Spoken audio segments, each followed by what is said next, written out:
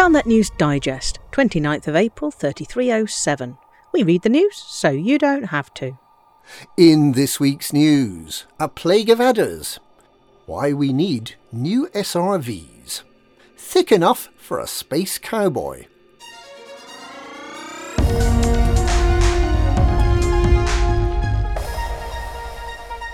Most commanders would be hard-pressed to point out the colour mauve on a decorator's chart, but every commander participating in the Odyssey Galaxy Simulator knows a mauve adder when they see one.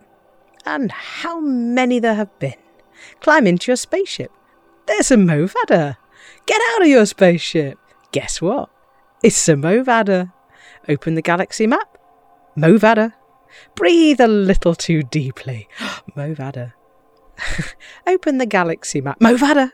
In an attempt to escape this plague of pale purple pests, some commanders plotted routes to systems far beyond the 50 light-year test bubble, to systems like Sirius and Sol, Shinrata and Eurybia, systems for which they had permits.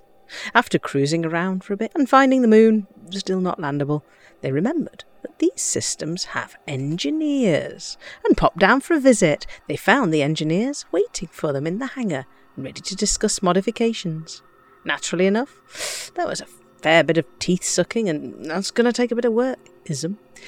But things were going pretty well until the Pilots Federation got wind of what was happening. They wanted everyone back in the Mauve Adder arena and deployed a virtual rip in the space-time continuum to suck everyone back to Nervi. There are less than 6 days left until the virtual Odyssey Galaxy Simulator implodes, but that's plenty of time for millions more Mauve Adders to assert galactic dominance.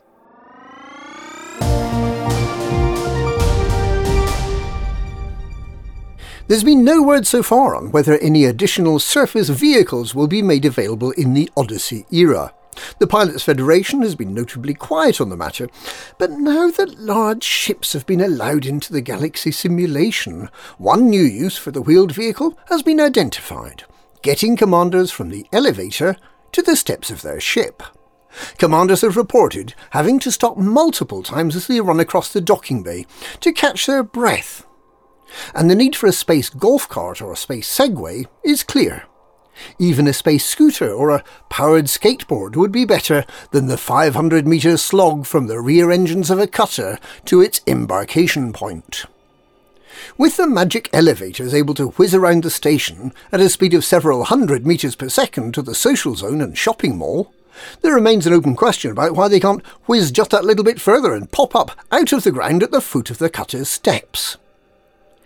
Incidentally, engineers don't have elevators. Or rather they do.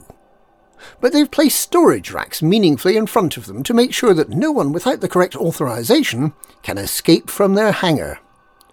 There's nothing like steel shelves for the ultimate insecurity.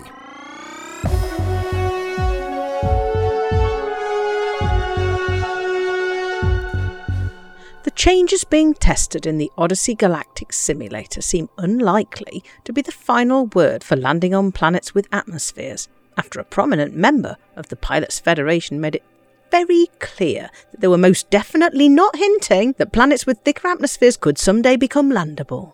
Okay?